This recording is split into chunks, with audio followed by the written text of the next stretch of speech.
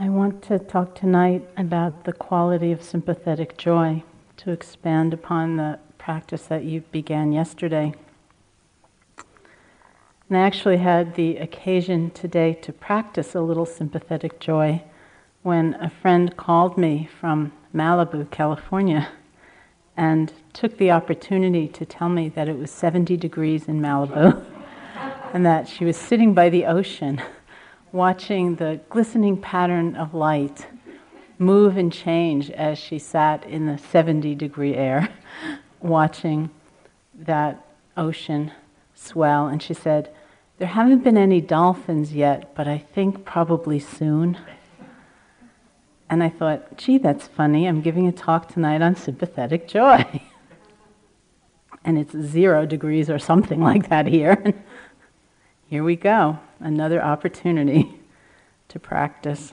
Sympathetic joy, as Marcia described, is known in Pali as mudita, which means to be pleased or to be glad.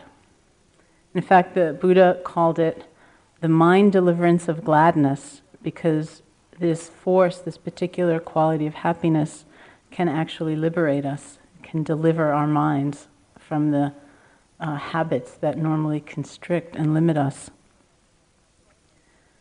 The quality of sympathetic joy is being able to actually rejoice, to take happiness, to be delighted in the happiness of others. It's not just giddiness and being excited for no good reason. It's based on being able to take this kind of delight when we see that someone else is doing well, that they're successful, or they're having good fortune, that they're happy. And it means that we, in practicing it, challenge some of our deepest assumptions about aloneness and about our place in this world, our feelings of loss or deprivation, our ideas about happiness. It's really a tremendous challenge. The Buddha said, in a battle, the winners and the losers both lose. The losers lose in obvious ways because they've lost territory or family members or riches, and they live in that state of shock and distress. But the winners also lose because they live in fear, knowing that having gotten what they've gotten through conquering, through violence in effect, that just one turn of the wheel and their situation can be completely different.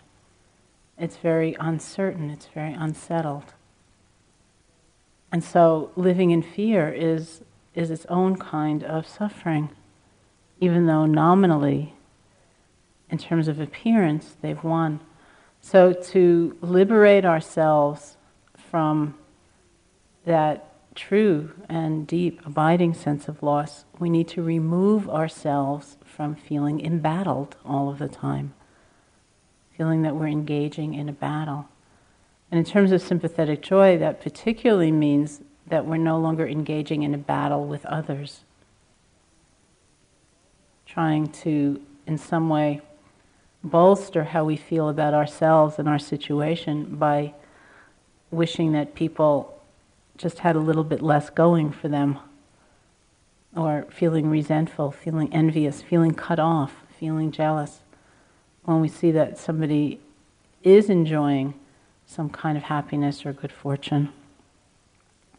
And as His Holiness the Dalai Lama said, it only makes sense to practice sympathetic joy, because if we practice feeling happiness about the happiness of others, then the odds of our experiencing happiness increase about 6 billion to 1.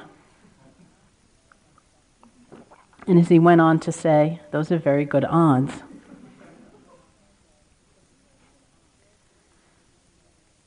So being able to rejoice in the happiness of others, to actually take delight instead of falling completely under the sway of that voice which arises and says, oh no, this is sort of unbearable to see you doing so well.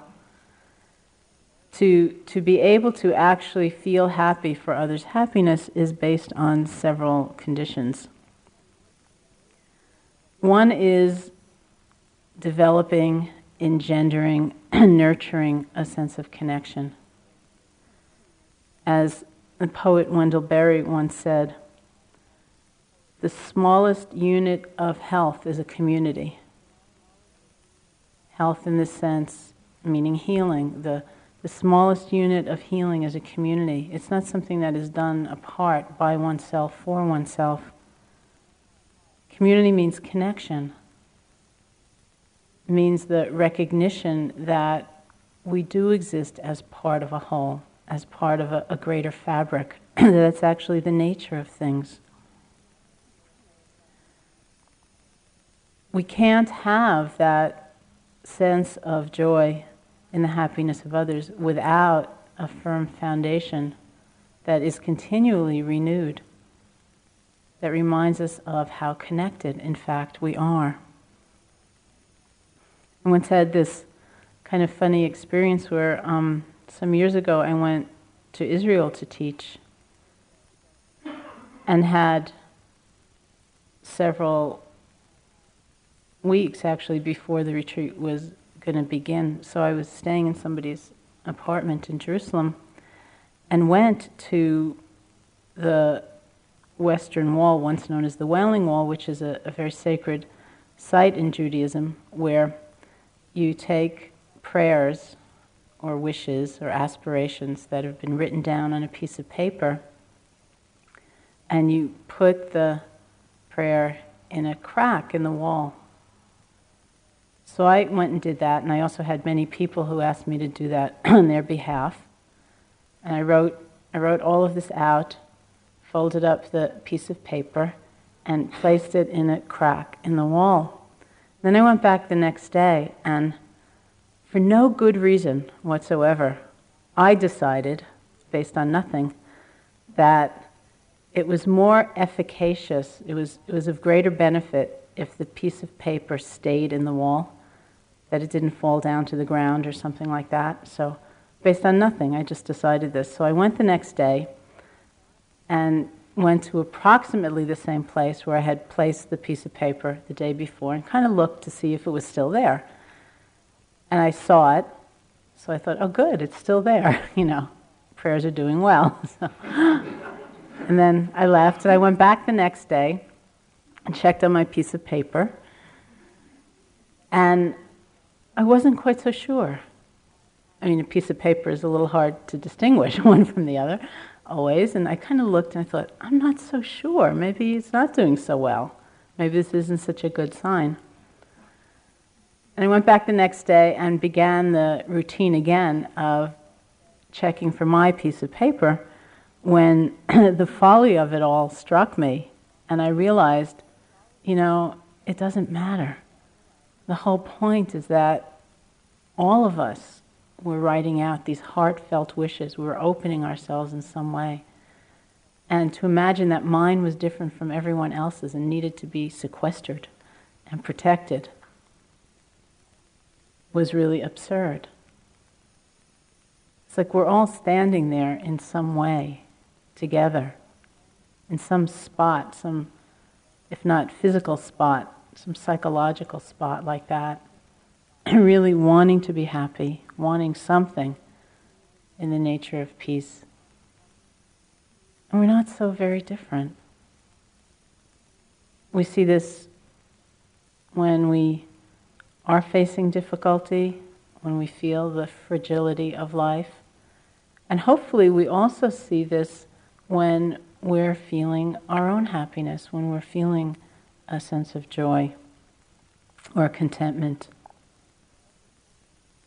I had another strange experience just a couple of years ago when I had been quite sick all winter with bronchitis that just wouldn't ever go away. And finally, after months, really months of being very sick, I got better. And I was living in New York City in an apartment someone had given me. I was walking down the street one day when I heard a woman's voice saying, I was really sick all winter. So naturally I was kind of intrigued and I turned around. And she was talking to a street person just sitting on the ground, and she said to him, I was really sick all winter. I had pneumonia several times and I just couldn't get better. But I'm finally starting to get better and I just want to share the joy. And she was giving him a whole bunch of money. And I looked at that and I thought, wow, I was really sick all winter too. You know, I just walked by this guy. It didn't actually occur to me to share the joy. So I stood there for a moment and I thought, well, should I turn to him and say, hey, I was really sick too, you know, like, let me give you more money, or, you know, give someone else money, or... But that so much isn't the point. It's not the action, you know, whether it's appropriate or inappropriate to give somebody money is based on a lot of other considerations that have to do with awareness and context and so on. But it's that movement of the heart that says, I want to share the joy. That says, this person sitting on the street has something to do with me, that my life and his life are connected. They're not so separate. We need that kind of understanding to build the foundation for the experience of sympathetic joy. And then, the second condition, you might say, is a sense of inner abundance.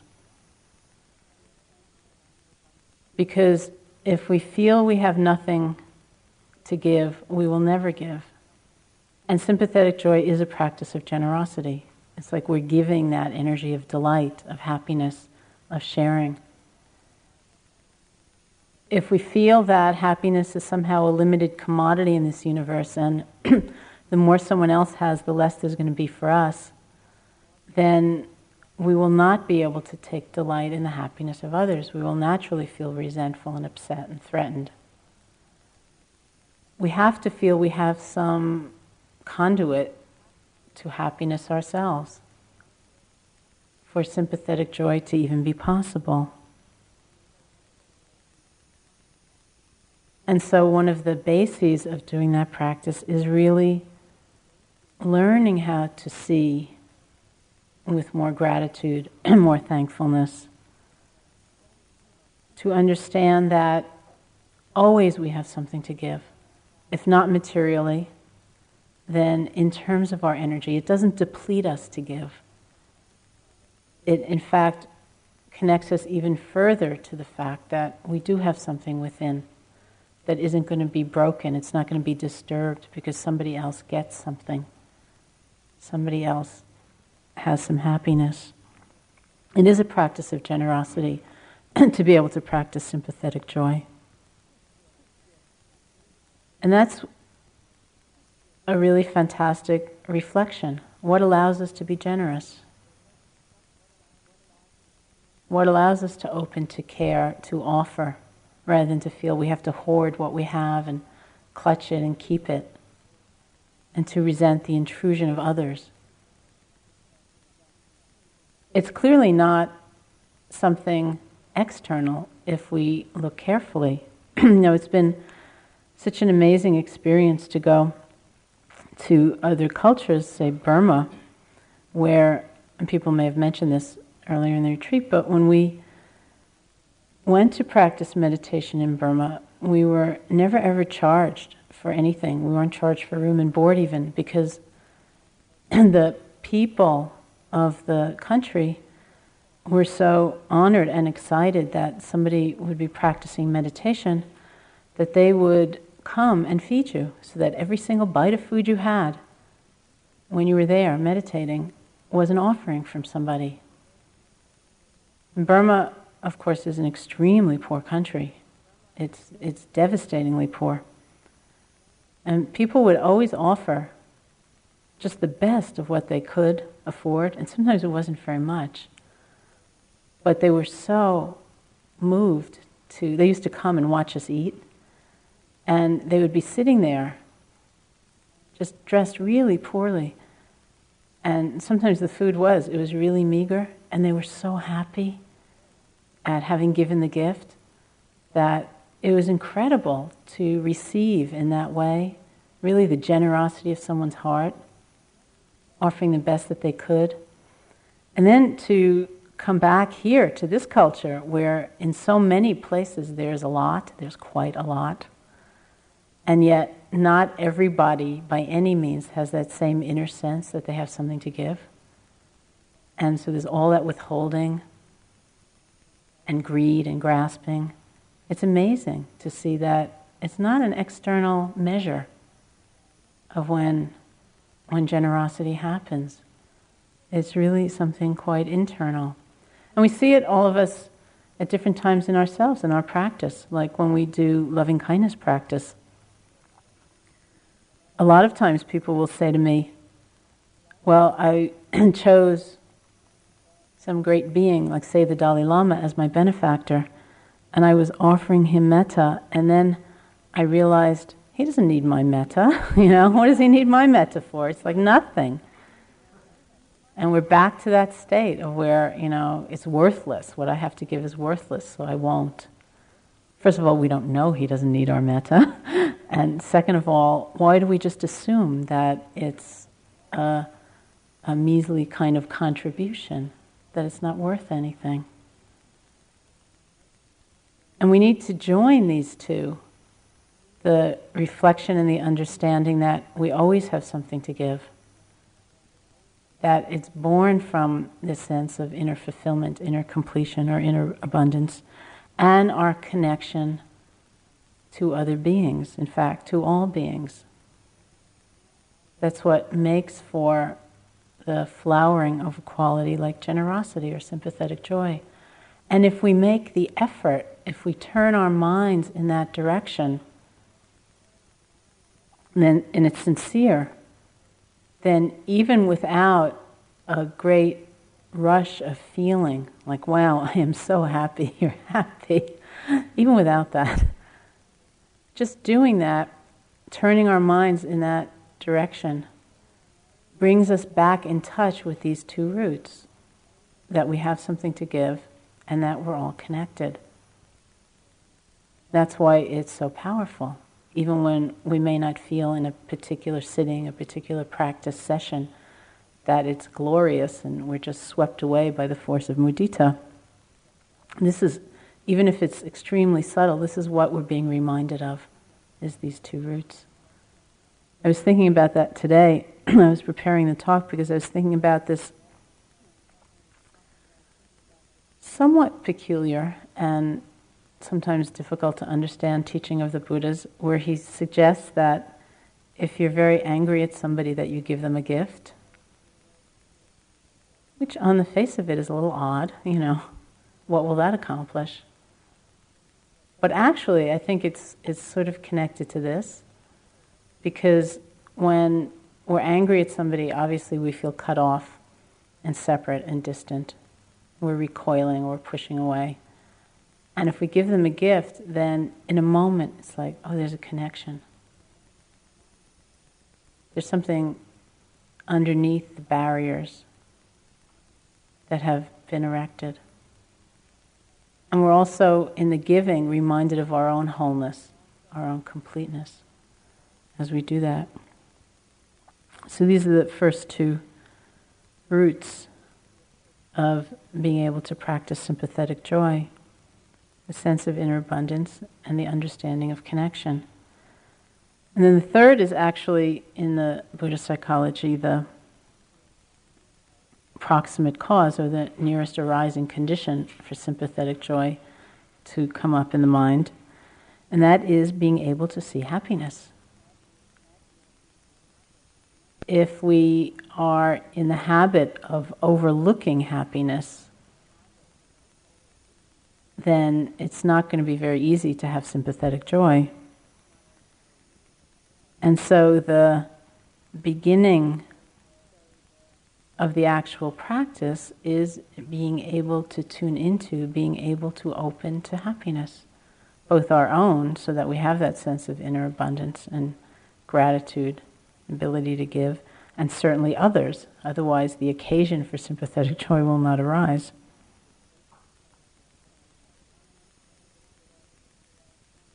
It reminds me a little bit of once a group of us were sitting with one of our teachers named Manindra, and asked him why he practiced mindfulness. He said in response, I think I at least, and I think maybe all of us, we're expecting a kind of ponderous, profound answer, like very heavy, like I practice mindfulness for something very exalted and extreme. And in fact, what he said in response to the question was, I practice mindfulness so that when I'm walking down the road, I won't miss the little purple flowers that are growing along the wayside. Which is also true. It may not be the only reason we practice mindfulness, but there's something about that, about not missing the joyful things and the beautiful aspects of life, even in a philosophical system that talks about suffering so very much. Since the purpose of life is not to suffer, but to come to the end of suffering, some of that begins with learning how to actually notice our own happiness and the happiness of others, because there's balance there. We can't only be coming in touch with what is difficult. We have to be balancing that by coming in touch with what is joyous. Because it's not that suffering by itself is redemptive in Buddhism. It's the opening that is redemptive, that's freeing. There's no point in just suffering and suffering and suffering. But opening with a free heart, with an open heart, with metta and so on, that's what's freeing. And so we open to suffering and we open to joy, we open to happiness. And here again, somebody like the Dalai Lama is such a wonderful example.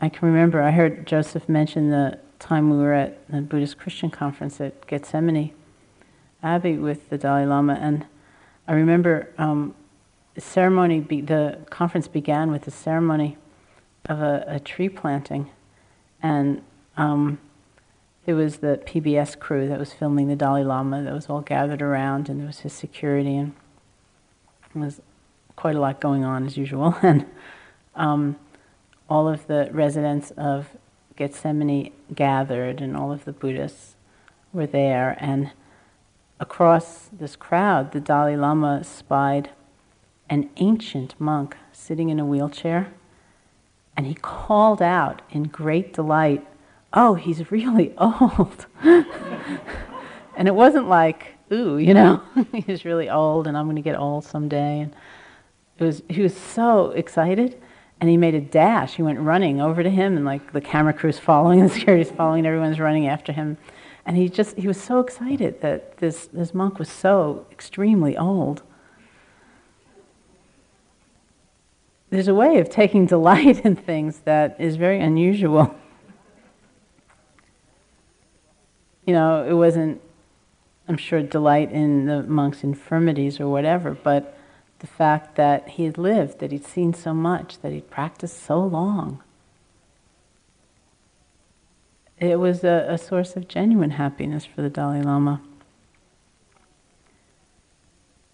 And we see it a lot in countries, again, like Burma, where to rejoice in goodness is an active practice, whether it's a good deed that you have done,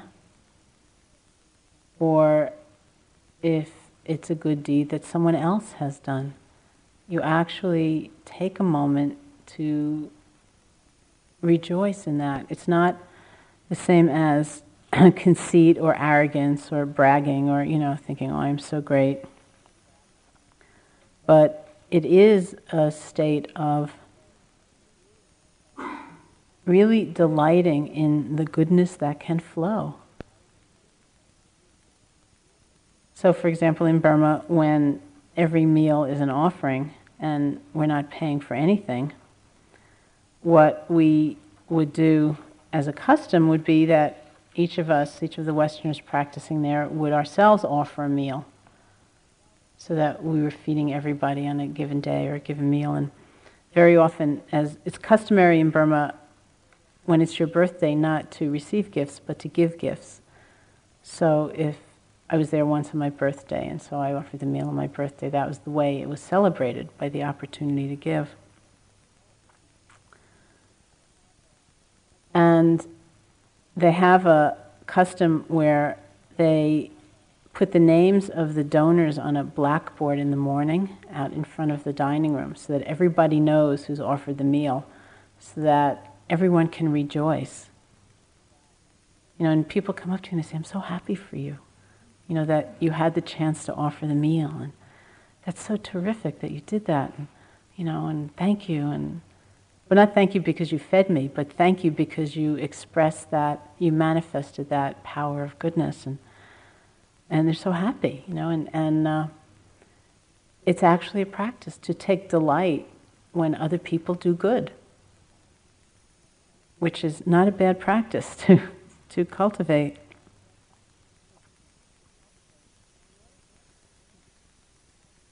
In order to really practice sympathetic joy, in a way we have to make a leap.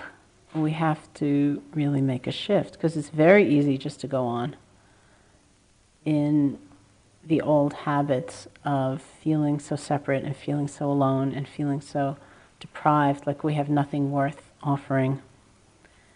It's very easy to go along feeling separate, jealous, envious, resentful. We have to really try to make that shift. We have to want to make that shift. And then the practice is just like practice, it just takes time. But it's the intention, it's the motivation in the mind that is the most important thing. In the Buddhist scriptures, they use this kind of odd parable, which is about a kind of monkey trap where, in order to trap a monkey, some tar is spread on the ground, and a monkey then comes along and steps in the tar with one foot, which gets stuck because the tar is so sticky. And in trying to extricate itself, in trying to free itself, the monkey puts down another foot, and then a hand, and then another hand, and then finally its head. At that point, it's a completely stuck monkey. And that parable is used to describe us.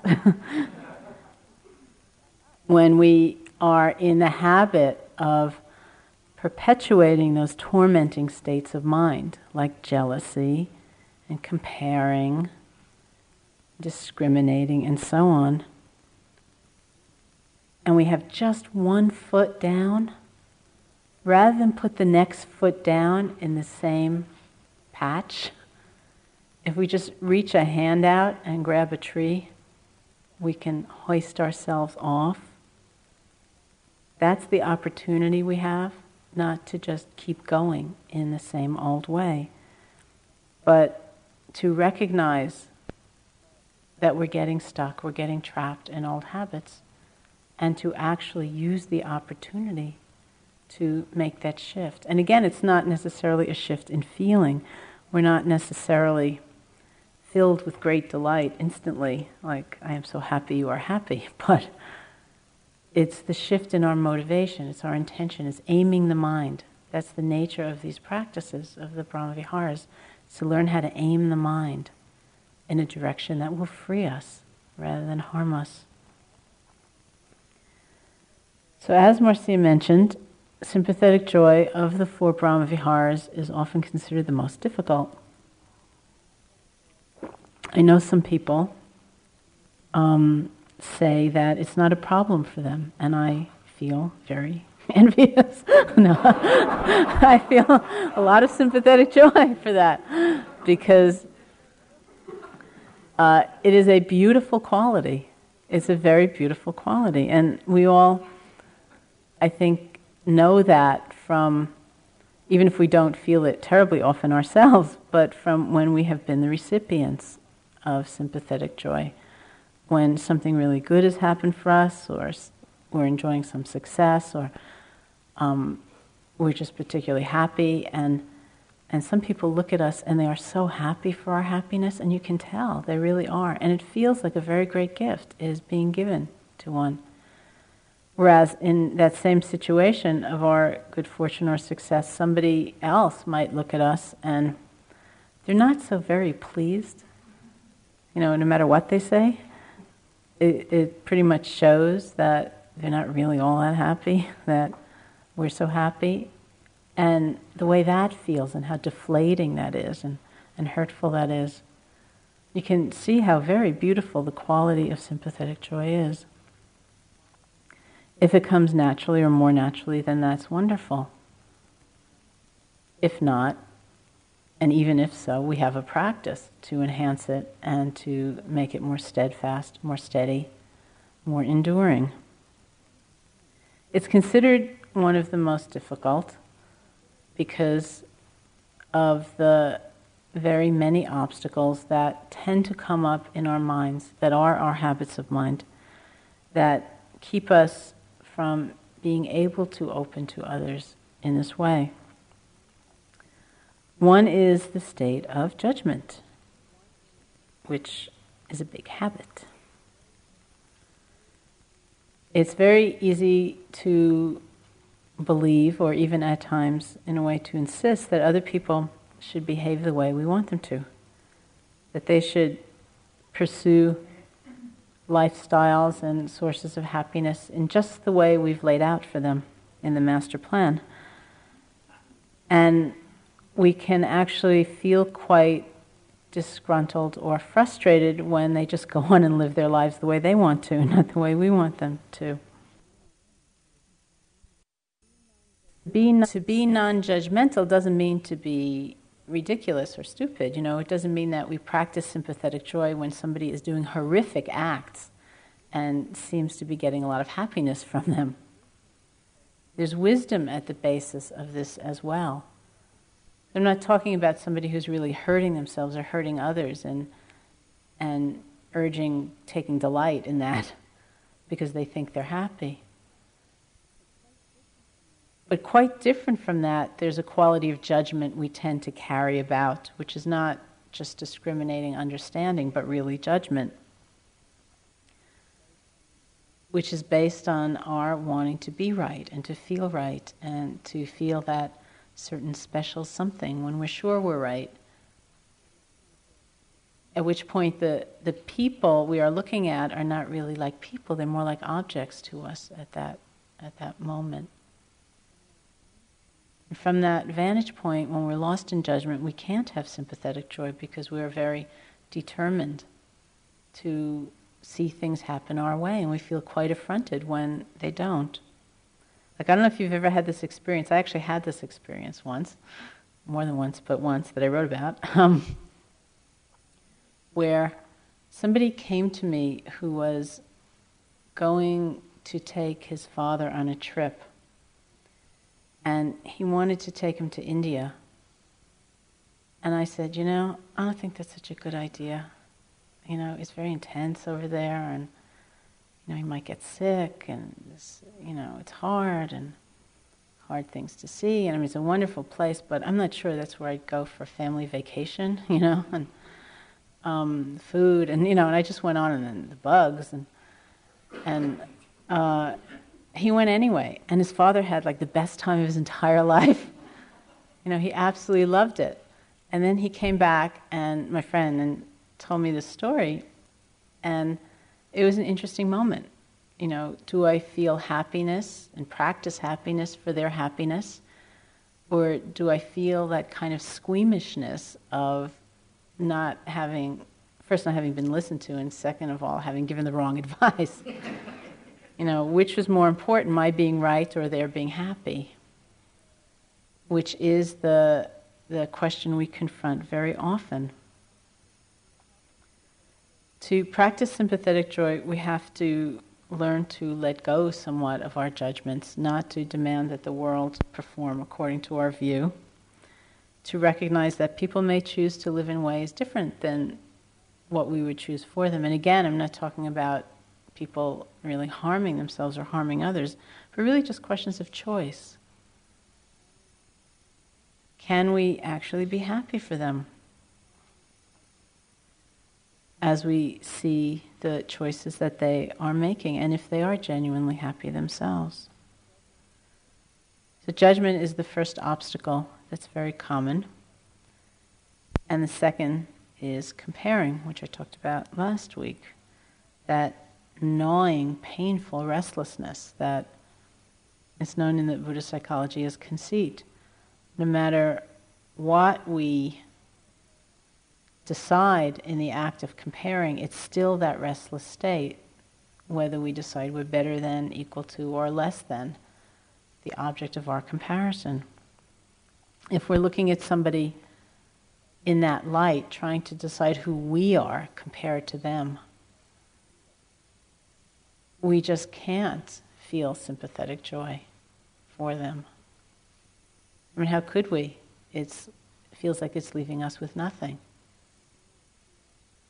So we need to learn to not just put another foot down in the same patch of comparison all the time, and to actually aim the mind somewhere else, a different way of relating.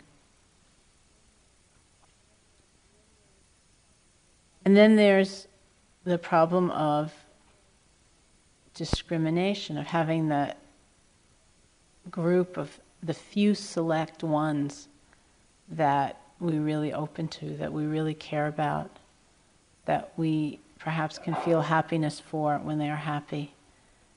And then beyond that line, there is the great other. There is everybody else that we really don't want to feel happy for.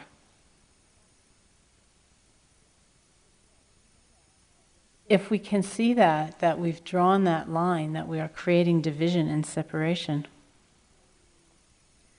then we can relax. We can check in again with our deepest motivation, what we really want more fundamentally.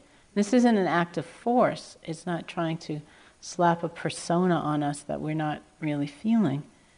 It's recognizing the tremendous capacity and potential of the human mind, everyone's mind. And to see that we have the possibility of learning to relate in a different way.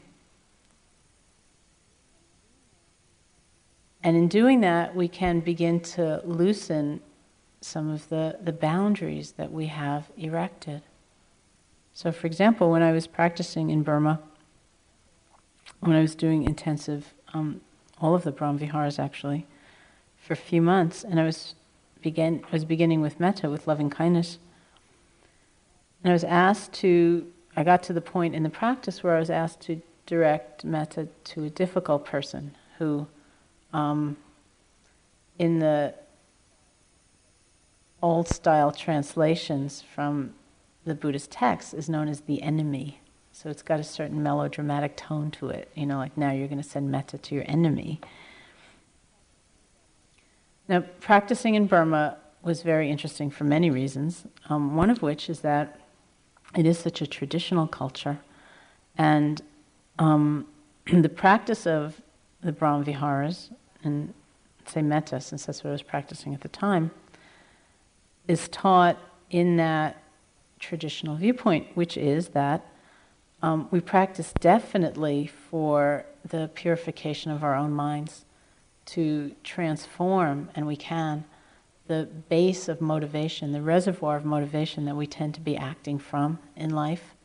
So if that's been fear, it can become love. If that's been hostility, it can become compassion. So that is taught as the primary effect of doing metta. And it's also taught that metta is like a force, it's like an energy. So that you can feel it in a room when people have been practicing it. You can feel it around someone when they've been practicing it. And if you are the recipient of the metta, you can feel it. That it makes a difference, actually. It has the potential to make a difference as this energy. It's not to say that it's done with attachment, because it needs to be done instead with great equanimity. It's like giving somebody a gift. They may not like it for reasons that have nothing to do with the beauty and the extraordinary quality of generosity that you've just displayed. So you can't say, well, I'm sending you metta so that you will do this or that. But it's a force. It's taught very much so that it's an energy and that a person has the potential of receiving it at any rate.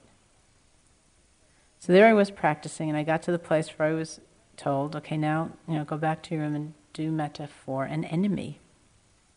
So I thought of somebody, I wouldn't call him an enemy, but I thought of somebody that I had some difficulty with, and I began sending them metta, and then I found myself thinking, well, maybe I'd better not choose that person because, what if I get really concentrated and my metta gets very strong? And they are just sitting there surrounded by these waves of bliss that are just hitting them, all because I am in Burma where it's 105 degrees and, I am suffering terribly in this place. So they can be happy? I don't think so, And then I thought of somebody else that seemed a little bit more palatable in that, but my mind came up with the same objection. I mean, after all, this was the list of people I found difficult, And I kept doing that until finally I just had to start laughing at myself. It's the same mind state that says, may almost all beings in the universe be happy. If you just skip over here and there, it would be better. But like metta or loving kindness, mudita or sympathetic joy is really boundless. It's we who draw the lines that say them and not them. But slowly, as we practice, that tremendous force of discrimination, of separation, does ease. It does begin to get eradicated. And then we can feel more happiness in the happiness of others. And then we have the habit very often of demeaning. And we look at somebody else's happiness or joy and we think they didn't really deserve it. If I had gotten the trophy, I would have deserved it, but they didn't really deserve it, or they didn't do that well, it was a bad year. So, they won, but it was almost by default, and they didn't really deserve it. And I remember once when, one February when the Winter Olympics were on television, and Sylvia Borstein and I were teaching a course here.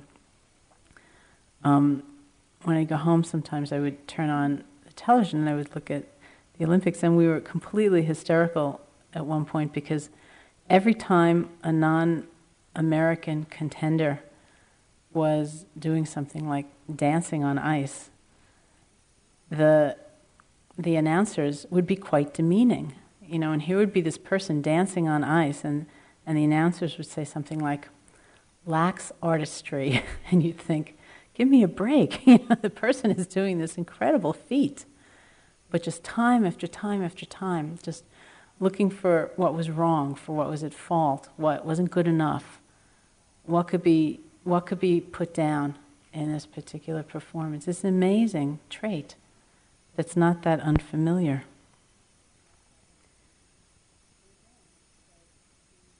And again, it's like being determined not to be trapped in the same old ways. We see those habits of mind coming, and we don't have to dislike ourselves for them or get angry about it, but we don't have to go further and further and further and further into the same kind of habit.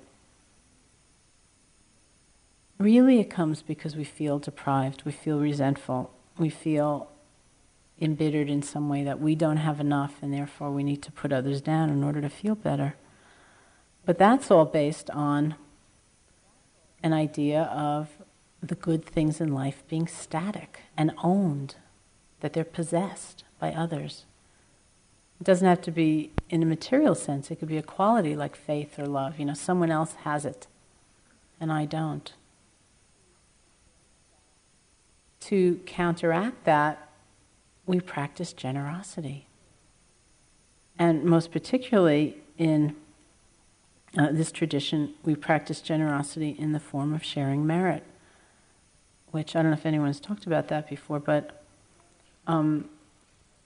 merit is another one of those words that's a little strange, but because it doesn't mean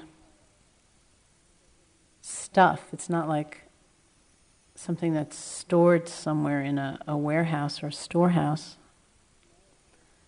But merit is, it's a little bit like the metta quality that I was just talking about. It's the belief that when we turn our mind to the good and when we do an action that honors that alliance, that connection with goodness, then it generates a force, it generates an energy that's real. That's called merit. So that in Burma, when somebody comes to offer a meal, they experience that as an act that's very meritorious. And then they share the merit at the end. They offer it, they dedicate it. Very often it's dedicated to someone who's died, because it's believed very strongly that it's a force, a quality of energy that cuts through the loss of connection through the physical body. And it's shared, the merit is shared with all beings everywhere. So that when we act to the good, it's not just for us. It's never just for us. It's that recognition that our happiness is also for the sake of others. If we can practice that, then their happiness does not seem so much a threat to us, but really part of the same continuum. This is very traditional in Buddhism, to share the merit at the end of a sitting, at the end of a day, certainly at the end of a retreat, at the end of an act of generosity, and to actually feel the energy of the goodness. It's not yours personally, but it's moving through you in a sense. And to offer that, to dedicate that to those who've helped you, to those who need help, to all beings everywhere, so that you're continually cycling in that way. And the merit comes from that intention or that alliance. It doesn't come, say, for example, sometimes people will say, I don't know if I got any merit out of this retreat, because I couldn't concentrate at all. It doesn't come from something like concentration. It comes from the fact that you sat here. It comes from the fact that you tried. It comes from the fact that you began again, the millionth time when your mind wandered. That's where the force is. That's the movement of the mind toward the good. If we practice something like sharing merit, then those lines we draw between the special few and all of the others will begin to fall away. And we begin to see more that, in fact, we are all connected. We are all working together in some strange way, some unfathomable way toward happiness or toward freedom. We may be the one performing the action, but it needs to be connected to an understanding of how fragile all beings are. And here is the main ally of sympathetic joy, which is compassion. Since everything is so very tenuous and changing all of the time, we can look at somebody and their great good fortune, but everything in life in this world is like a house of cards. It's all conditions coming together, which could change. So we look at somebody almost with the heartfelt wish, like, may you enjoy it, because it's likely not forever, not undiluted, not unhindered. U Pandita, when I got through metta and compassion and was practicing sympathetic joy, he gave me this exercise in Burma. He said, imagine you're sitting in a room and your enemy is sitting there in a chair in front of you. and the whole room is crowded with other people, all of whom you like, then all of these people that you like are heaping praise on this person that you don't like. And then he said, "How do you feel?" That was my exercise. And it's difficult, but the truth is that compassion is our doorway. That's how we get there. Because nobody is immune from change and distress and disturbance and suffering in life. Nobody. In fact, there are very few beings that we would look at sitting in that imaginary chair and think, may you only suffer. May you never have an occasion of openness, of freedom, of release. It doesn't serve us, just as it doesn't serve them to only suffer. And if we can remember the truth of things and the quivering or the trembling of the heart, which is compassion, then it will guide us through to sympathetic joy, so that we will appreciate and take delight in the happiness and the good fortune of others. We will be glad that beings are experiencing this. This is also what we work for, not only for ourselves, but for them too. And compassion and sympathetic joy are a great balance for one another. They complement one another. Mudita reminds us of joy. It reminds us of the existence of happiness when we're lost in sorrow. And compassion reminds us of the existence of pain when we're lost in denial. If we only look toward what's good and pleasant and happy, then it can easily degenerate into a sort of sentimentality. And if we only look towards what's difficult and what's painful and what's wrong in the world, we'll get crushed. We won't actually be able to have compassion because we'll just be overwhelmed. And so we need to be able to turn our attention to look at the joy, to see the small things in life, the flowers growing by the side of the road, in order to balance out that tendency to look at the suffering. So they will guard each other, they will reinforce each other, and take care of each other.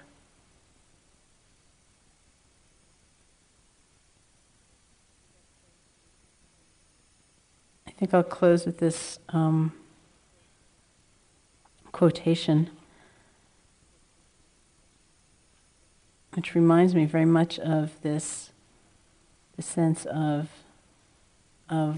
oneness and connection, which is the basis of being able to practice sympathetic joy. It's from Susan Griffin, and the text is called Woman and Nature. And she writes, "We say that you cannot divert the river from the riverbed. We say that everything is moving, and we are part of this motion. That the soil is moving, that the water is moving. We say that the earth draws water to her from the clouds. We say the rainfall parts on each side of the mountain like the parting of our hair, and that the shape of the mountain tells where the water has passed. We say this water washes the soil from the hillsides, that the rivers carry sediment, that rain, when it splashes, carries small particles, that the soil itself flows with water in streams underground. We say that water is taken up into the roots of plants, into stems, that it washes down hills into rivers, that these rivers flow to the sea, that from the sea and the sunlight this water rises to the sky. This water is carried into clouds and comes back as rain, comes back as fog, comes back as dew, as wetness in the air. We say everything comes back. You cannot divert the river from the riverbed. We say every act has its consequences. That this place has been shaped by the river, and the shape of this place tells the river where to go. We say, look how the water flows from this place and returns as rainfall. Everything returns, we say, and one thing follows another. There are limits, we say, on what can be done, and everything moves. We are all a part of this motion, we say, and the way of the river is sacred, and this grove of trees is sacred, and we ourselves, we tell you, are sacred. So let's sit together for a few minutes.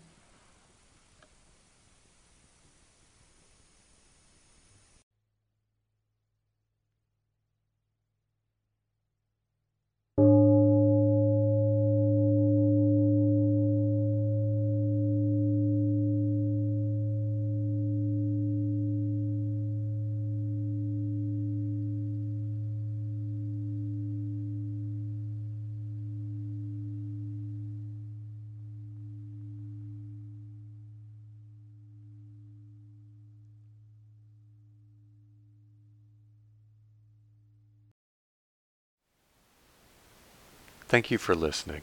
To learn how you can support the teachers and Dharma Seed, please visit dharmaseed.org/donate.